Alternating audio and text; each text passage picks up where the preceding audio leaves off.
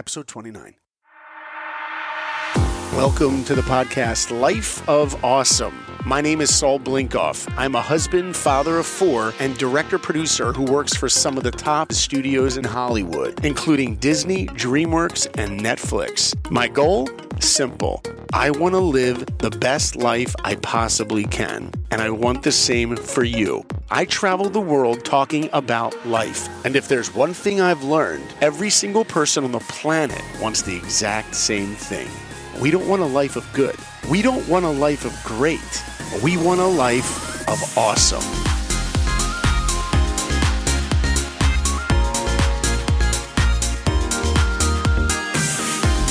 I really want to thank you for being here today, listening. I realize there are so many podcasts out there, and I really appreciate you giving me the most valuable thing that you have, your time. If you like the podcast, please hit the subscribe button, give us a rating, a review, and of course, share it with your family and friends. That said, let's get into it.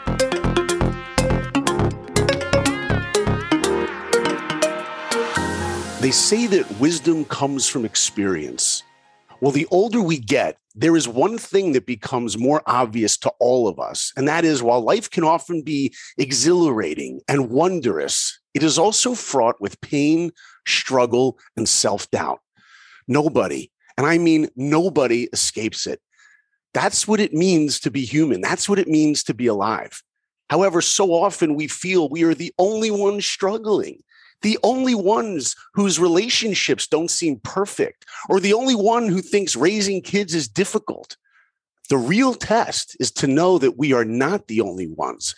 We don't need to go through the pain. We need to grow through the pain. Well, my next guest is truly extraordinary.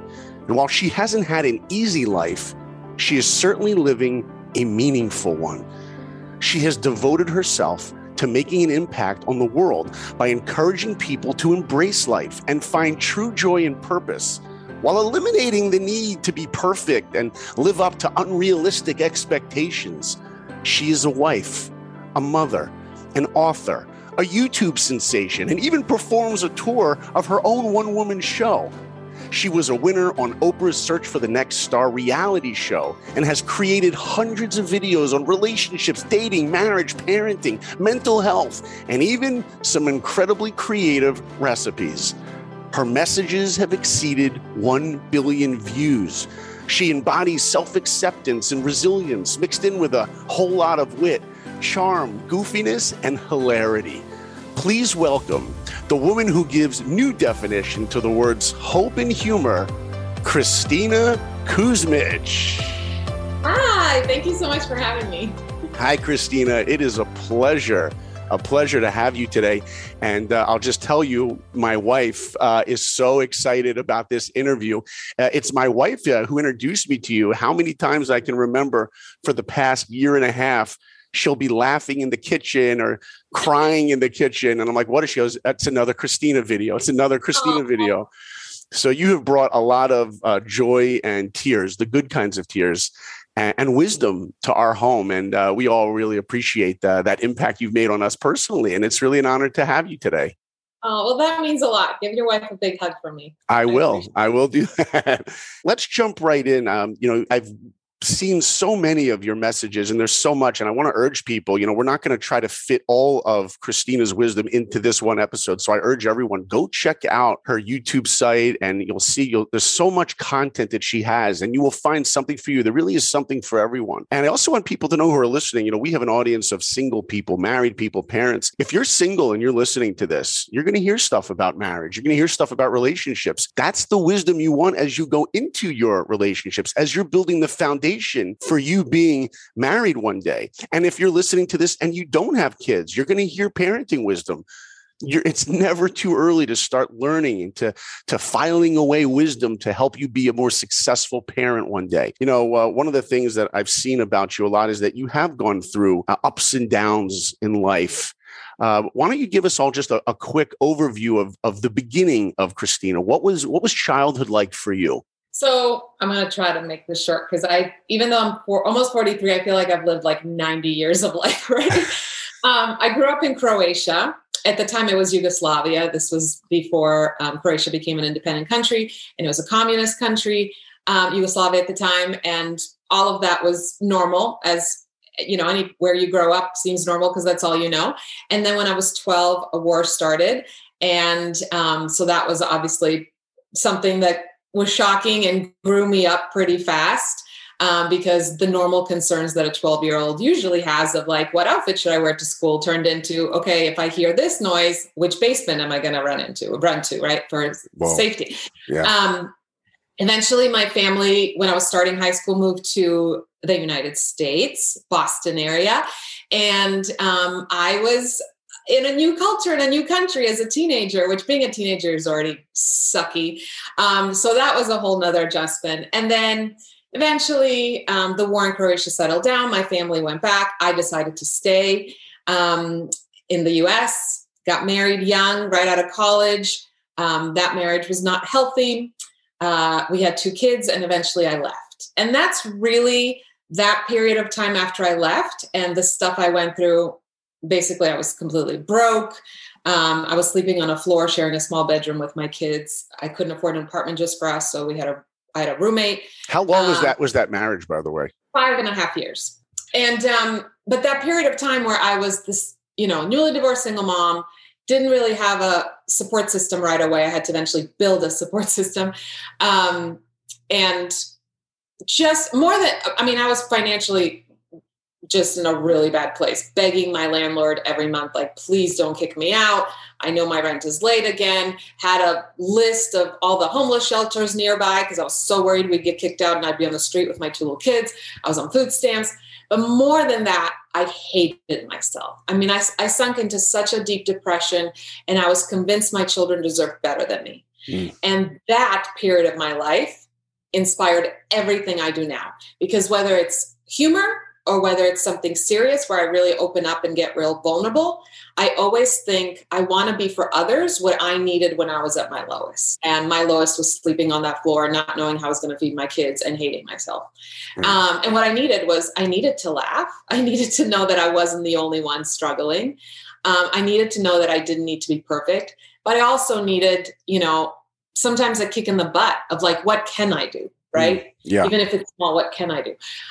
So that sort of inspires everything I create. And then more recently, I opened up about my oldest son's mental health struggles. And when I was going through my depression, it was very circumstantial. And my son's depression is more clinical. And so just trying to figure out how to best support someone who's struggling through mental health. And so that I was already passionate about mental health, but these last few years with my son, and by the way, he's doing great now, have really sort of made that passion even stronger. Awesome. The divorce rate today is over 50%, at least it is in California. And divorce is common. My parents were divorced. My mom was a single mom. They were divorced when I was a toddler, even younger, an infant. And I know what it's like to grow up in a home where we were loved. I did not know what it was like to grow up in a home where we were poor, even though I found out years later we were on welfare. And my mom, I remember one night my mom crying. That's it. Other than that, I never knew about it. But later on growing up, I saw the pain that, or learned about the pain that she had gone through. Let's talk about marriage for a moment. And what advice can you give people out there while they're dating? Now that you've gotten married, you had those 5 years, it didn't work, and now you're in a beautiful marriage. What wisdom can you share for people dating? How do they find the right person? Or what can they bring into a marriage to try to make that marriage more successful? Right.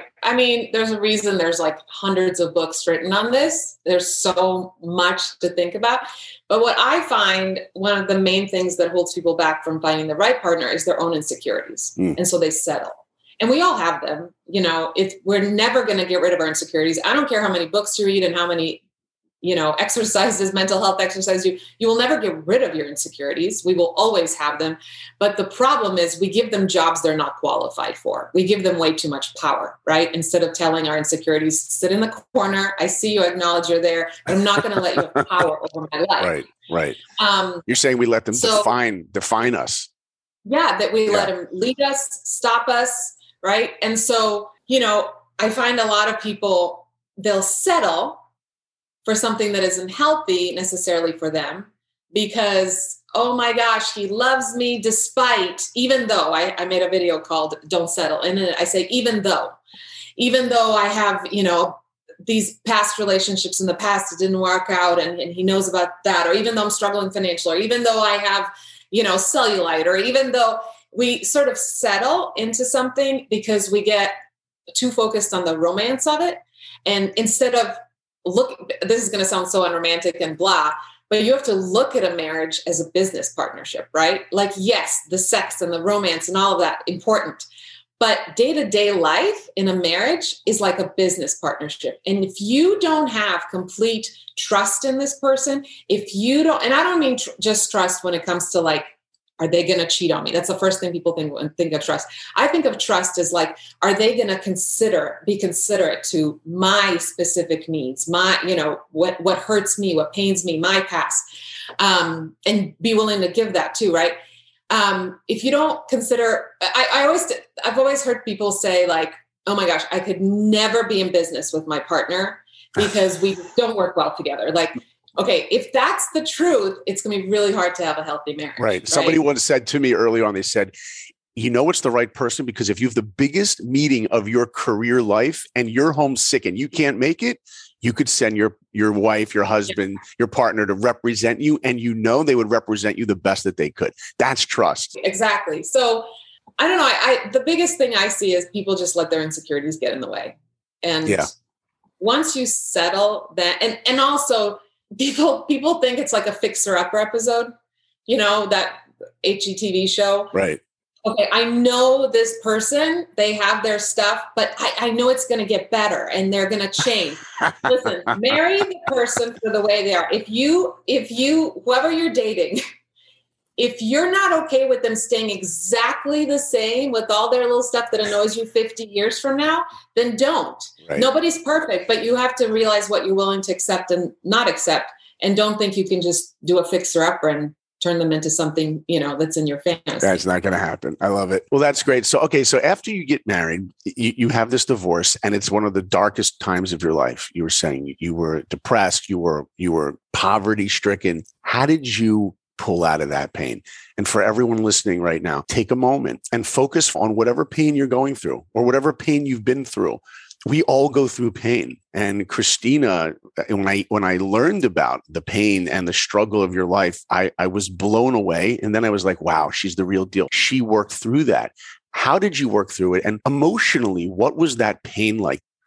I mean, the darkest time was, and I didn't even share this until recent, like in the last few years, I had a list of pros and cons of how my suicide would affect my kids. And nobody knew about this list. Even my closest friends, nobody knew I had this list because I felt all the shame around it, right? So when I got divorced, my kids were 1.5 and 3. And the list of pros, meaning my kids will be better off without me, was longer. And I'll start with this. I'll start with what I did wrong at the time, which, by the way, getting out of bed when you're that low, like, congratulations. So we all do a lot of wrong things. I don't even want to call them wrong things. I guess things that don't propel us forward, right? Things that leave us stuck. And what was leaving me stuck in that darkness was that I was so focused on all the things that I couldn't do, that I didn't have. And I don't know why, but it seems like we humans do that much more naturally. We go to the negative much more naturally. Whether we have a lot or we have nothing, it's easier for us to focus on the long list of things I'm not capable of, I can't do, I don't have, I wish I had.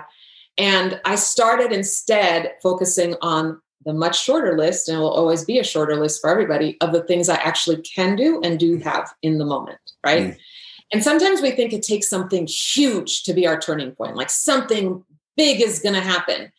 And I actually believe it's the tiny little things that lead us to our turning points. So for me, basically, one night I was just feeling really depressed, and I kind of felt like I'm tired of myself. Like I'm sick of just how much I think my life sucks and how much I suck. I became consumed with self-pity. And so I thought, okay, what is one thing? Is there, even when I feel worthless, is there one thing that I feel confident can do? And anyway, through this long process of trying to figure out how to stop obsessing over myself and how much my life sucks, I decided to try volunteering. I get rejected from every place because I can't afford a babysitter, and I will have to bring a 3-year-old and a 1.5-year-old to volunteer, and no place wants toddlers volunteering because they'll burn the place down. Let's be honest. And so went into this mode of, okay, I'm going to figure out I'm going to figure out a way to do something for others so that I'm not only thinking about how much my life sucks. And the only thing I could come up with that I am actually confident in all this distress is that I can cook a great meal. So of course, the first thoughts that go through my head, every normal human would have, so what, Christina? So what? There's nothing special about you knowing how to cook. Millions of people know how to do that. But I decided to just focus on that. It's the one thing I know how to do. And impulsively, without even thinking it through, I sent an email to all my contacts in my area. And I said, every Wednesday night, I'm going to feed people. So if you know someone who is financially distraught, or maybe they have a ton of money, unlike me, and are just new to town and need some company. Maybe it's a college kid who's a cafeteria food, and maybe it's an elderly person who just lost their spouse, so they're lonely. I don't care, as long as you know them, so it's safe for you to bring them into my little apartment, bring them over Wednesday night. No idea how I was going to pull this off. So I go to the 99-cent store, I buy some cans of things, literally spend a few bucks because I knew how to spruce things up and make them better. And I make this big pasta dish, nothing special, nothing fancy, nothing extraordinary. And that first Wednesday night, I fed over 30 people. Oh my gosh. And I literally, I couldn't even think about it at the time because people were showing up and it was such a tiny apartment that people were literally having to stand outside my front door with their plate. And I'm trying to boil another pot of pasta. And then when everybody left, and I'll never forget it, I literally sunk to the floor and I just lost it. I just started sobbing. And that was my turning point. It was the tiniest little thing I did. It was cooking a meal. Who cares, right? But to me, I realized even when I feel like I have nothing, I have something to offer. Even when I feel like my life is worth nothing, if I stop focusing on all the things I don't have and can't do and how much my life sucks, and instead focus on the simplest thing that I can do in this moment, what a change I can make, right? And those Wednesday night dinners saved my life. They really saved my life because that's note of pros and cons of how my suicide would affect my kids. That got I tore it up and threw it away.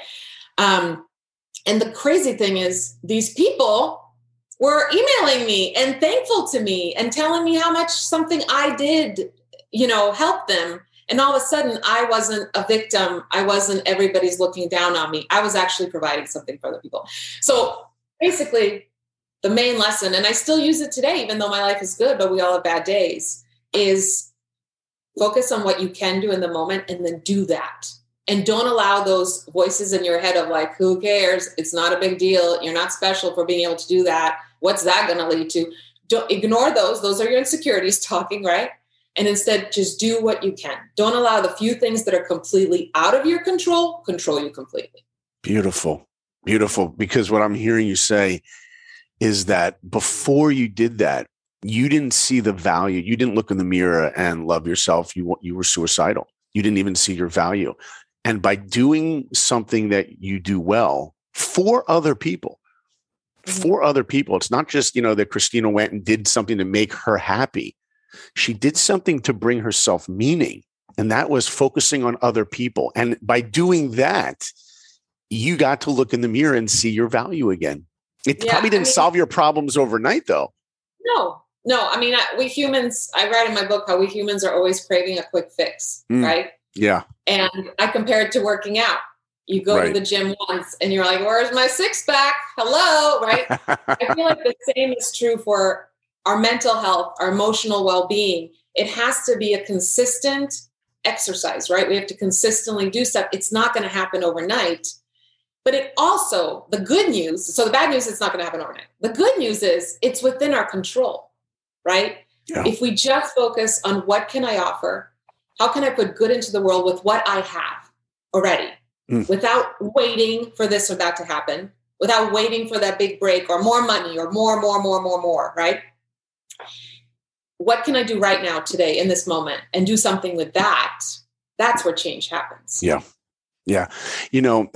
After those years, how long was it until you met Philip. Is that his name? Yeah. Your new Good husband? job. Yeah. You did your homework. I did my homework. He's so rarely in my videos that people, because he's more private that most people don't even But know. no, he's a trooper because he's in those videos. I mean, I saw there's a bunch, right? I mean, I'm careful to ask him to be in a video, because it's like I'm going to save it when I really need him in one, right? Because I want to respect his privacy as much as he respects. I mean, he knew what he was getting into when he met you, right? He knew you were a public figure. When he met me, I wasn't doing videos yet. Aha, okay. Actually, so this is a good story for anybody looking for a partner, what type of person to marry. So when we got married, he was in grad school. He decided to change his career. I was still waiting tables and pretty broke. So we got we got married, got a small apartment together. And he said, we didn't even go on a honeymoon, couldn't afford a honeymoon. And he said to me, listen, you have been in survival mode. Literally the last however many years, you've been in survival mode.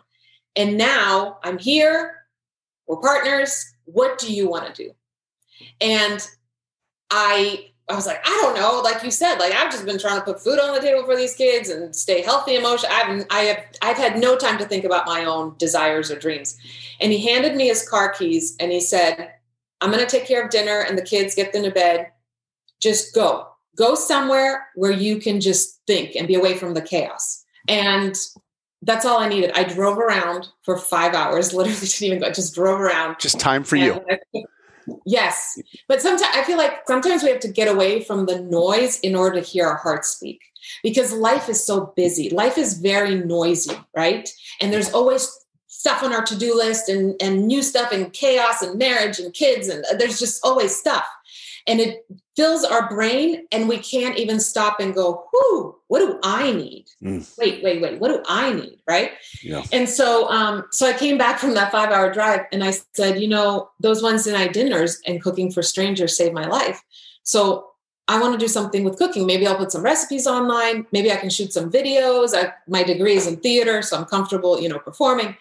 And he was on board. I mean, this guy was like full-time in graduate school. He had his own stuff going on.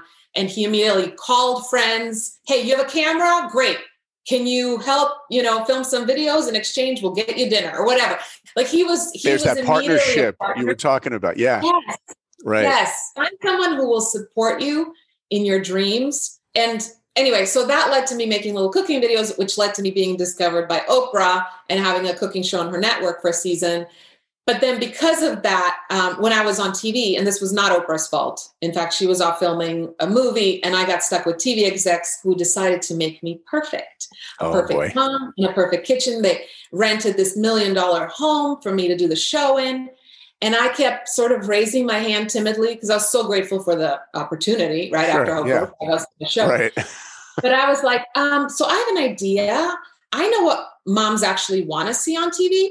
How about I'm making dinner? My kids are throwing a tantrum in the background, and I'm still trying to put dinner together. And that sounds like a Christina video. There you go. Yes, and they were like, no, that's not how we do things on TV. You can't do that. And I was like, okay, how about we do an episode where I just woke up, my day-old makeup is still on my face, my hair's a mess, I'm in my pajamas, and I burn pancakes, and everything's chaotic. But you'll still get a great recipe, and I'll tell you how awesome you are. And they're like, no, we've never seen a cooking show like that. And I was like, exactly. That's what people want to see. Because again, I kept thinking, when I was sleeping on that floor and depressed, if I turned on the TV with some perfect mom in $1 million kitchen, that wouldn't make me feel better. That would just make me feel worse about my life. Right. So anyway, when I did the show and I was sort of forced to be this perfect mom in a perfect kitchen, that's actually what inspired the videos I do now. Is I was like, I feel like I'm betraying that girl sleeping on the floor. Right. And I don't want to put anything in the world that adds more pain or makes someone else feel more alone. My goal is to make people feel less alone. Right. Yeah. And so, anyway, back to my husband, I never would be doing this without him going, what do you need right now? What do you want to do and how can I best support you? That's a testament to his character. And also not easy for a guy to, marry a woman with 2 kids that aren't his. Oh, right. I mean, what was that transition like for him? Was he into, they're also toddlers, right? They still need help going to the bathroom. They're a little older then, but he had never dated a girl with kids before. So he had never been married before. So he had no experience. we dated for a while before I even introduced them to him. I was very protective. We never lived together until we married. I just was very protective of, I don't want to bring a guy into their life and then it not work out and then bring another one a few years. Like, I just didn't want to do that. And so soon after he met them, this one middle of the night, a lot of parents can relate. My daughter wakes up throwing up, like projectile vomiting beans. And then my son wakes up and he's screaming and I'm exhausted. It's like 2 a.m. and there's vomit and it's just like, two kids screaming, my head is pounding. I'm like, oh God, one of those moments in parenthood where you're just like, can I run away right now? This is insanity. And I picked up the phone and I woke Philip up. We were dating at the time. And I said, do you think you want to be with the mom, a single mom? You really? Come on over. He had no idea what he was walking into. And he was at my place within 20 minutes, which I thought maybe he'll just hang up on me and be like, dude, we'll talk in the morning. I'm going back to sleep. Right. Good luck with all that. Yeah. You're crazy. Yeah. And he showed up and he saw the chaos and he immediately grabbed, I was like, when he came to the apartment, I was on all fours with this rag trying to pick up these vomited beans off the carpet. And he hope nobody's eating while I'm telling this story, by the way. Right. And he shows up and immediately just saw what was happening, grabbed that gross rag out of my hand, looked at me and said, go lay down. Just go lay down. And he cleaned everything up, got my kids cleaned up, tucked them into bed, and then came and I was laying and I was sort of numb at that point. And he just said, yes, I want this. I want all three of you. Wow.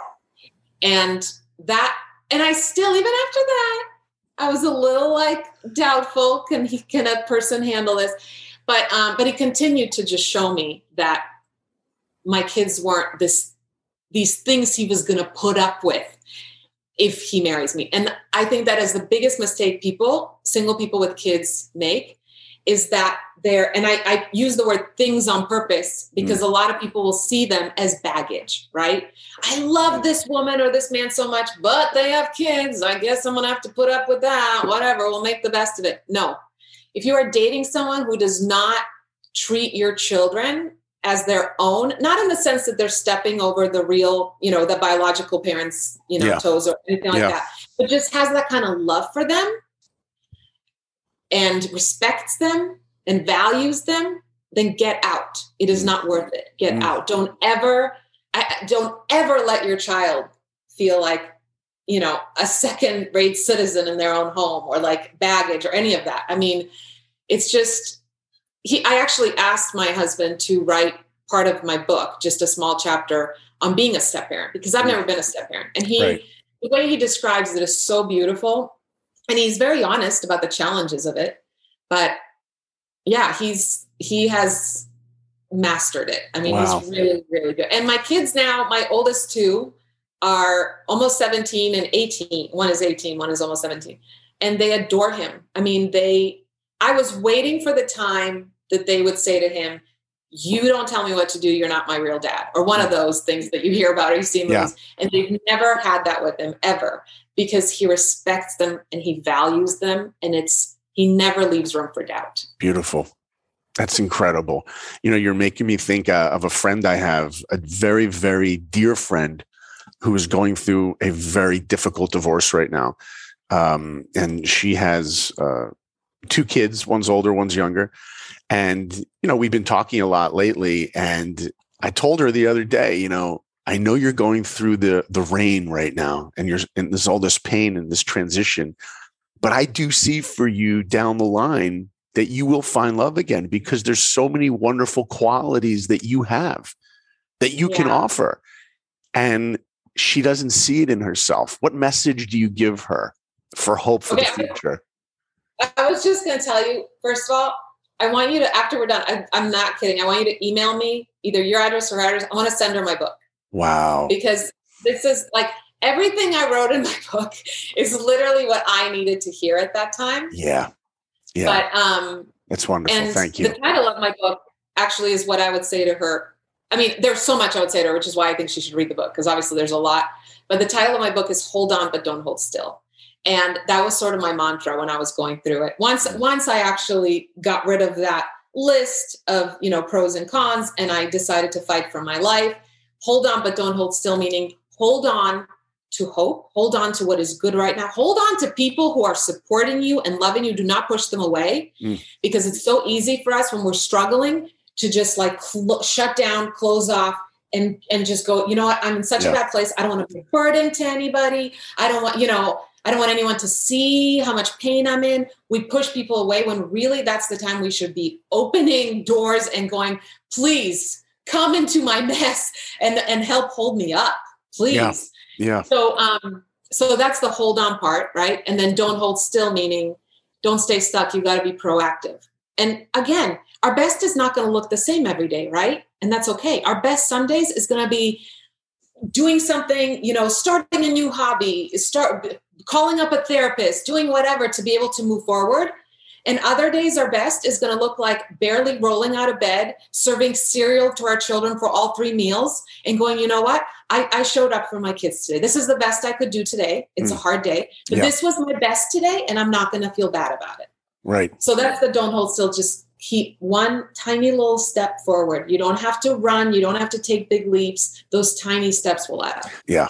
Amazing. In a world right now where social media is so our vehicle for sharing our lives with other people and with the world. And even if we're not trying to look perfect, we're not, look, I worked at Disney for years as an animator, and I worked in the parks in Disney World. I was working on the movie Mulan.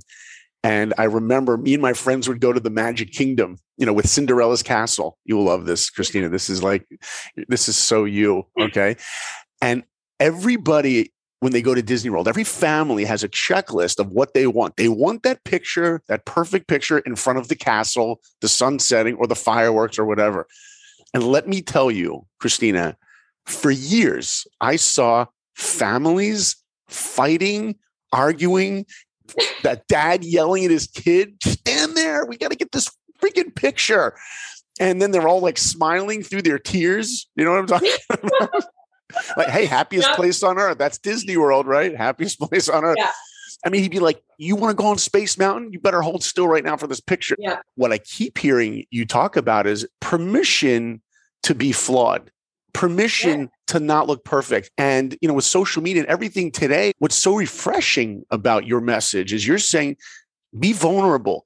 Not only do you not have to pretend to be perfect for them, but when you look in the mirror, don't try for you. It seems like when someone follows your recipe here, they're going to end up loving themselves more. They're going to just be a happier person. That's such a strong message. I mean, it's so dangerous, the whole idea of us feeling this pressure to be perfect. It's so dangerous because it's literally unrealistic, right? And even when you try your hardest and you're exhausted, and let's be honest, it is exhausting to try and portray your life as perfect. All it's doing is actually making you feel worse about yourself because the little secret. You feel like a fraud because the secret that you cleaned your house, the background right before you took that picture, or your kid was screaming right before that. That your life is not perfect, but you're going to try so hard to make everybody believe this lie. And here's the thing. So it's making us feel worse, right? In the long run, because nobody should live with that kind of pressure. Yeah. And also it's making the rest of the world feel worse because people are comparing and going, well, I want her marriage. Well, I want her kids. Well, I want her home. Right. When really they're not seeing reality. Right. So it's like we're healing the world and ourselves when we just accept that being imperfect doesn't mean you're inadequate. Not knowing all the answers doesn't mean you're inadequate. Not having it all figured out doesn't mean you're inadequate. Not having a perfect marriage does not mean you're inadequate. Making mistakes as a parent does not mean you're inadequate. It means you're human. It just means you're human. So just accept that. And to me, when I stopped chasing perfection and stopped trying to prove something, I felt like I could finally breathe. It genuinely felt like physically I felt different. Right. The weight was lifted. Wow. Yes. You're never gonna be truly able to be kind to yourself, genuinely kind to yourself, if you're chasing perfection. You can't. Those two cannot coexist. Mm-hmm. Chasing perfection and being genuinely, kind and forgiving of yourself cannot coexist. So I always remind myself, like, life's tough stuff is less tough when we're not so tough on ourselves. Yeah. So stop being so hard on yourself. Stop chasing this. You're literally chasing an unrealistic thing. Yeah. There's a video that I keep thinking of, the one that made me crack up. I think the first one I saw with you, I think it was you in a kitchen scooping out ice cream.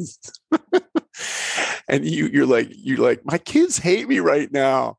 And you know what? I don't care. I'm just going to eat this ice cream. Tell us about that video and where that came from. So all my stuff is inspired by real life, my messy real life. All my 3 kids were mad at me. I think at that time I had a teenager, preteen, and a toddler, which is a fun combination to have. And they were all mad at me for different reasons. I probably told one to, no more screen time, and another one probably had a consequence for something, and another one wasn't allowed to eat candy for dinner. I don't even remember, but they were all mad at me. And I was like, all right. So I went into a room and I got some wine and some ice cream, and I turned on the camera and I said, all 3 of my kids are mad at me right now for like completely different, unrelated reasons.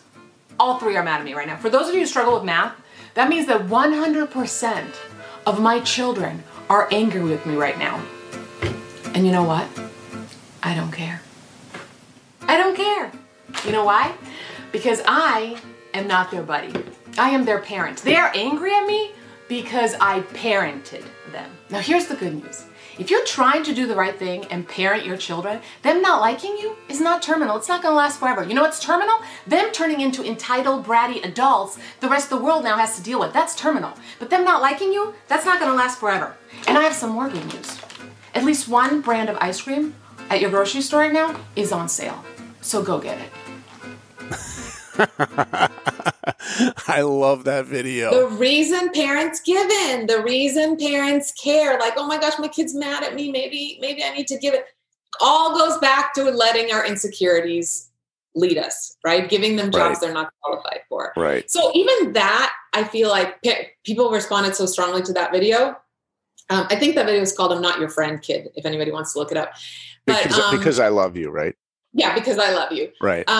I think the reason people responded so strongly to that video is because, again, I gave parents permission to say, yes, parenting is hard, and it's supposed to be. It doesn't make you a bad parent. And yes, my kids don't like me right now, but that doesn't mean I'm a bad person, right? Like, just giving parents permission to be human and to admit that not loving 100% of, parenting doesn't mean you don't love your kids 100% of the time. Yeah. Everyone check out that video. That video has actually checked last night. It has over 1,239,000 views. So anyone listening, add yourself to that number and you will have an incredible laugh and walk away with some great wisdom.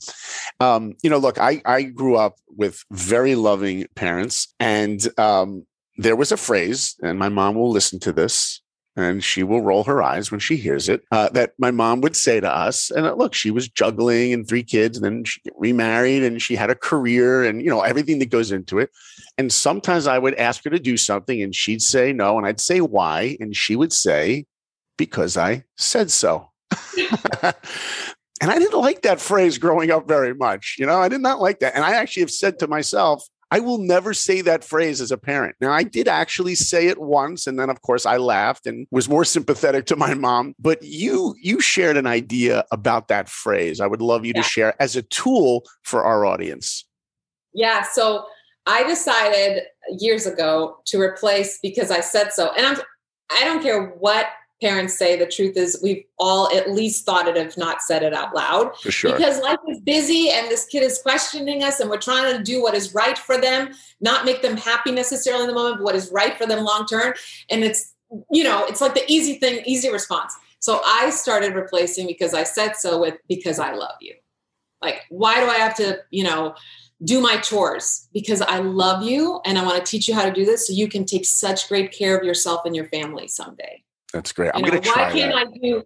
Why can't I do this unhealthy thing you're not letting? Because I love you so much and I want you to be healthy. I'm trying that just out. Replacing because I said so, because I love you. I don't know. And it's not just for the kid to hear, which is important, but it's a reminder to us, right? I am doing the hard parts of parenting the parts that really are complicated and take time and take energy and sometimes, cause my child not to like me, I'm doing it because I love them. I love them so much. And I want what's best for them long-term, not necessarily right now in the moment to make them happy. Right. It's not a battle of wills. It's not a control thing. It's not, I have the power to do that. It's, I love you and you may not like it, but it's all coming from love. And you remind yourself, that's awesome. I made a video after that explained that while I do not consider myself my kid's friend, I am their biggest ally. And there's a difference there, right? Like kids need somebody to be in charge. I always compare it to this when people are like, oh, my kid's my BFF. Well, first of all, we probably have different definitions because I would never go to my kid and open up about like really stressful stuff like marriage issues, but I would go to my BFF, right? So maybe we're just defining BFF differently. But the way I describe it in my book is if you are new to a business, let's say you're a new employee and you walk into this big intimidating building and you don't have somebody who's going to show you around and guide you and show you the right ways to do things, and you're actually going to feel more insecure and more lost. And you're going to feel more confident if you feel like there is somebody there to guide me and teach me right from wrong and what I'm, how to do my work basically, right? So if you compare that to parenting, kids actually do better when they have us be somebody that is in charge and that does have rules and there are consequences. They become more confident than if we're just like, whatever, I just want you to like me because I'm your BFF. Right. They want that structure. They want to know. It doesn't mean it's going to be easy for them, but they will grow and they will learn ultimately self-confidence through that. Yeah. And my oldest son, like I mentioned earlier, he went through some serious mental health struggles and he was in a psychiatric hospital at one point and he was self-medicating. Now he's 2 years sober, which is amazing. And just even going through all of that, I mean, finding that balance, right, of being his ally and everything and him hating me at times, but me knowing I have to do this thing that he's going to hate, but I'm looking out for his best interest, right? I'm doing this because I love you, has so paid off. The hard stuff of parenting has so paid off because this kid is like so grateful to me. Wow. He feels so close to me. He opens up to me. Not because I was his buddy during that time, but because I was his parent during that time. Wow. And there is a difference. Yeah. Well, what was the most difficult moment there? I mean, I know there's a lot online people can go find, but if you could just give us a taste, what was the most difficult moment with that relationship?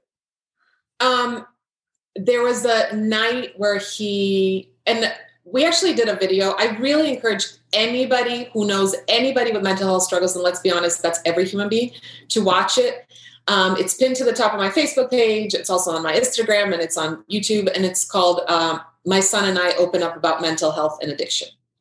And he wanted to do this on his own, which I was surprised by. And I gave him 7 months to change his mind. And he literally opened up about everything. And it is so powerful to hear it, to hear a teen's perspective, right? But anyway, the probably hardest point was when I had to call the police and have him put on a 72-hour psychiatric hold. And then he ended up in a psychiatric hospital for 10 days and then in a residential treatment center for 6 weeks because he was so suicidal and he was trying to numb that with drugs and pills and all sorts of things. And it just, this one night, everything got out of hand and I had to call the police. And for any parent that has had to call the police on their child and then have them handcuffed and taken away and then strapped down to be taken into a psychiatric hospital, I mean, it's so painful. I don't even have the words for it. It's so painful. I just think it's good we need to, as adults, we need to spend more time listening to our children. Yes, like I said before, they need a parent, they need a guide, but you cannot be a good parent if you're not listening and paying attention. And one thing I've learned through parenting teenagers is talk less, listen more, because you can't help someone if you're not listening and actually realizing what the root of the problem is. Amazing. We label these kids so often as just like bad kids, rebellious kids, instead of saying, where is this pain coming from? And how can we deal with the pain? And if they're thinking of you as a parent, as someone who's listening first, not judging them first, then hopefully they'll come to you more, right? And they'll share their struggles more. And your don't relationship. we all want that? Yeah, I mean, Yeah, even as adults, don't we all want somebody to just hear us instead of immediately judge us? I've learned that one thing I talk about in that video is how I had to learn when a negative behavior requires a consequence and when it requires help and support. And that is so important, because if we're not dealing with the root of the problem, it doesn't matter how many consequences we give our children, it's going to continue. And it's going to continue into adulthood, and it's going to affect every relationship they have. Yeah. So we got to deal with the root of the problem. And still now, he's over 18. He actually lives, right now he's living 3 hours away for a job. And every day I will call him or text him and say, how can I best support you today? And I feel like if we can give that to our loved ones, whether it's our spouse, our kids, how can I best support you today? We're not assuming we know what they need. We're not assuming we know what kind of day they're having. We're just saying, I love you, and I want to know how to actively love you today. Beautiful.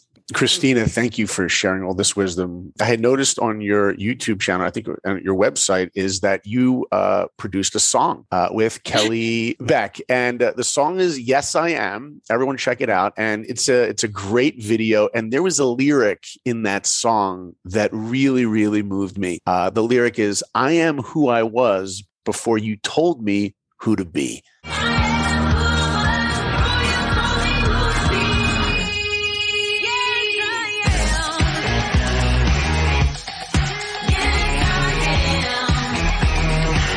What an incredible line. Tell us just quickly about that song and how it came to fruition. So is there more music coming? So the second chapter of my book is all about how my whole childhood, I was told I was too much. I was too loud. I was too talkative. I was too curious. I was too much. And when you're told you're too much, it leaves you feeling like you're not enough.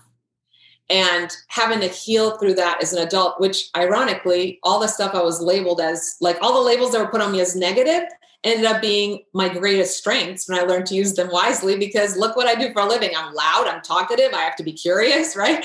So it came from that inspiration of kind of what people put on us, the labels they put on us. And instead of defending it or excusing it or trying to change it, going, yes, I am. I am loud. I am this. I am that, but you know what? I'm going to use it to my advantage.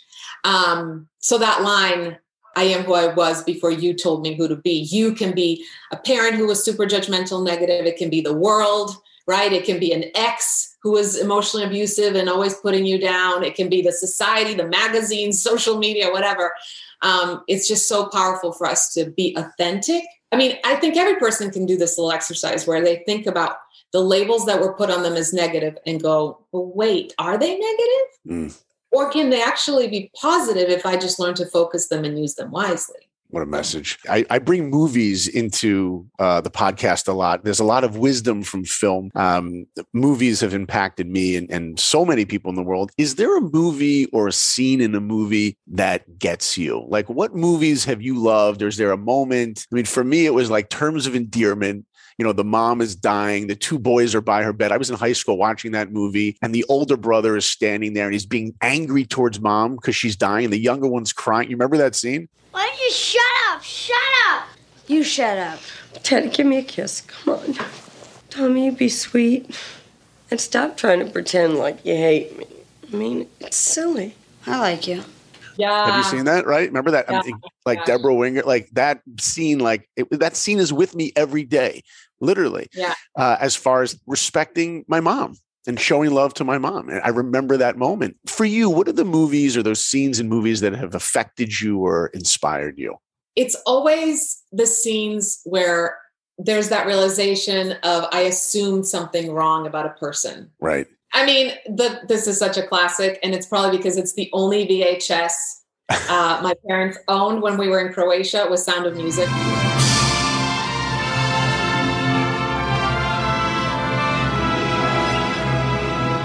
It's literally only VHS we owned. I had the whole movie memorized. For me, it's always movies that make you bawl and cry. Well, going back to Sound of Music for a minute, there's a very, very powerful scene there that really illustrates your message when the father wants his kids to be perfect, right? He's blowing the whistle and everything. And then he has this new woman he's dating, and he's about to introduce the Baroness to his kids, and they show up drenched and wearing the cloth that she had sewn from the curtains.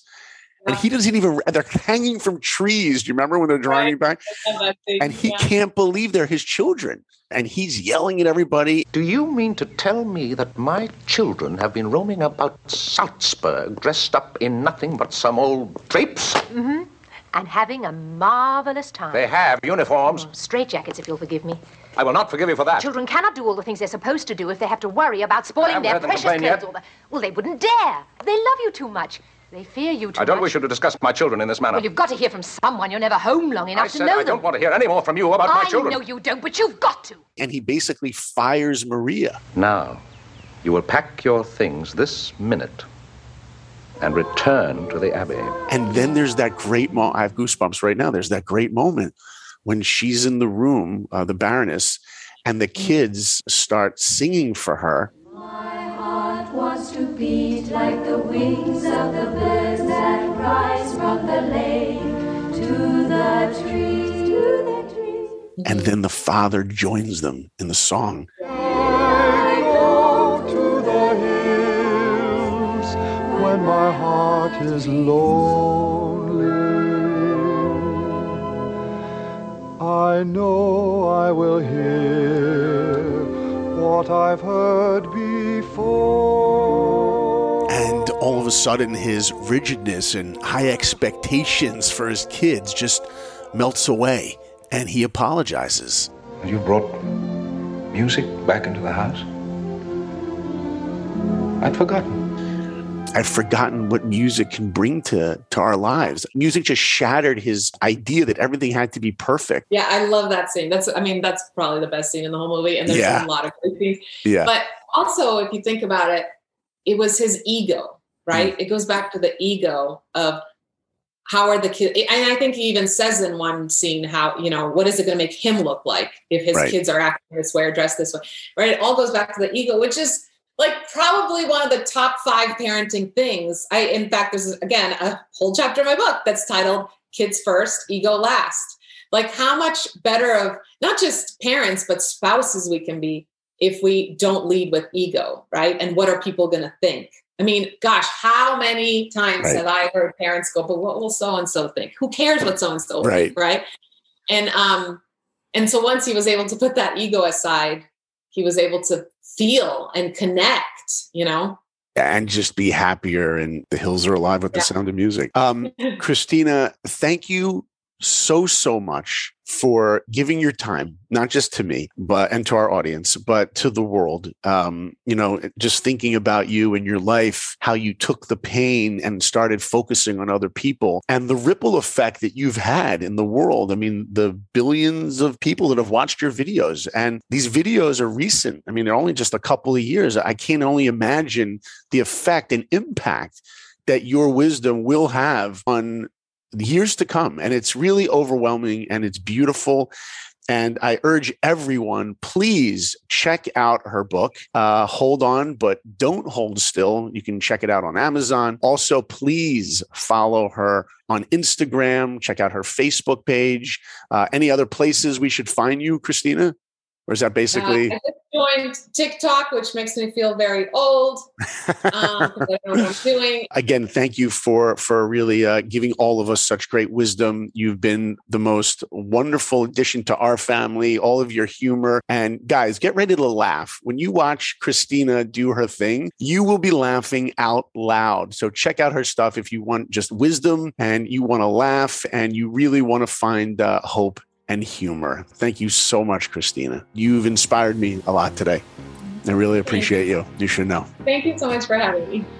Thank you so much for being here today, listening. I really appreciate you spending your time with me. Please, again, subscribe, like us, rate us, review us, share us with your family and friends. And I truly hope that each and every one of you has an incredible life, and not just a life that's good, and not just a life that's great, but that each and every one of you has a life of awesome.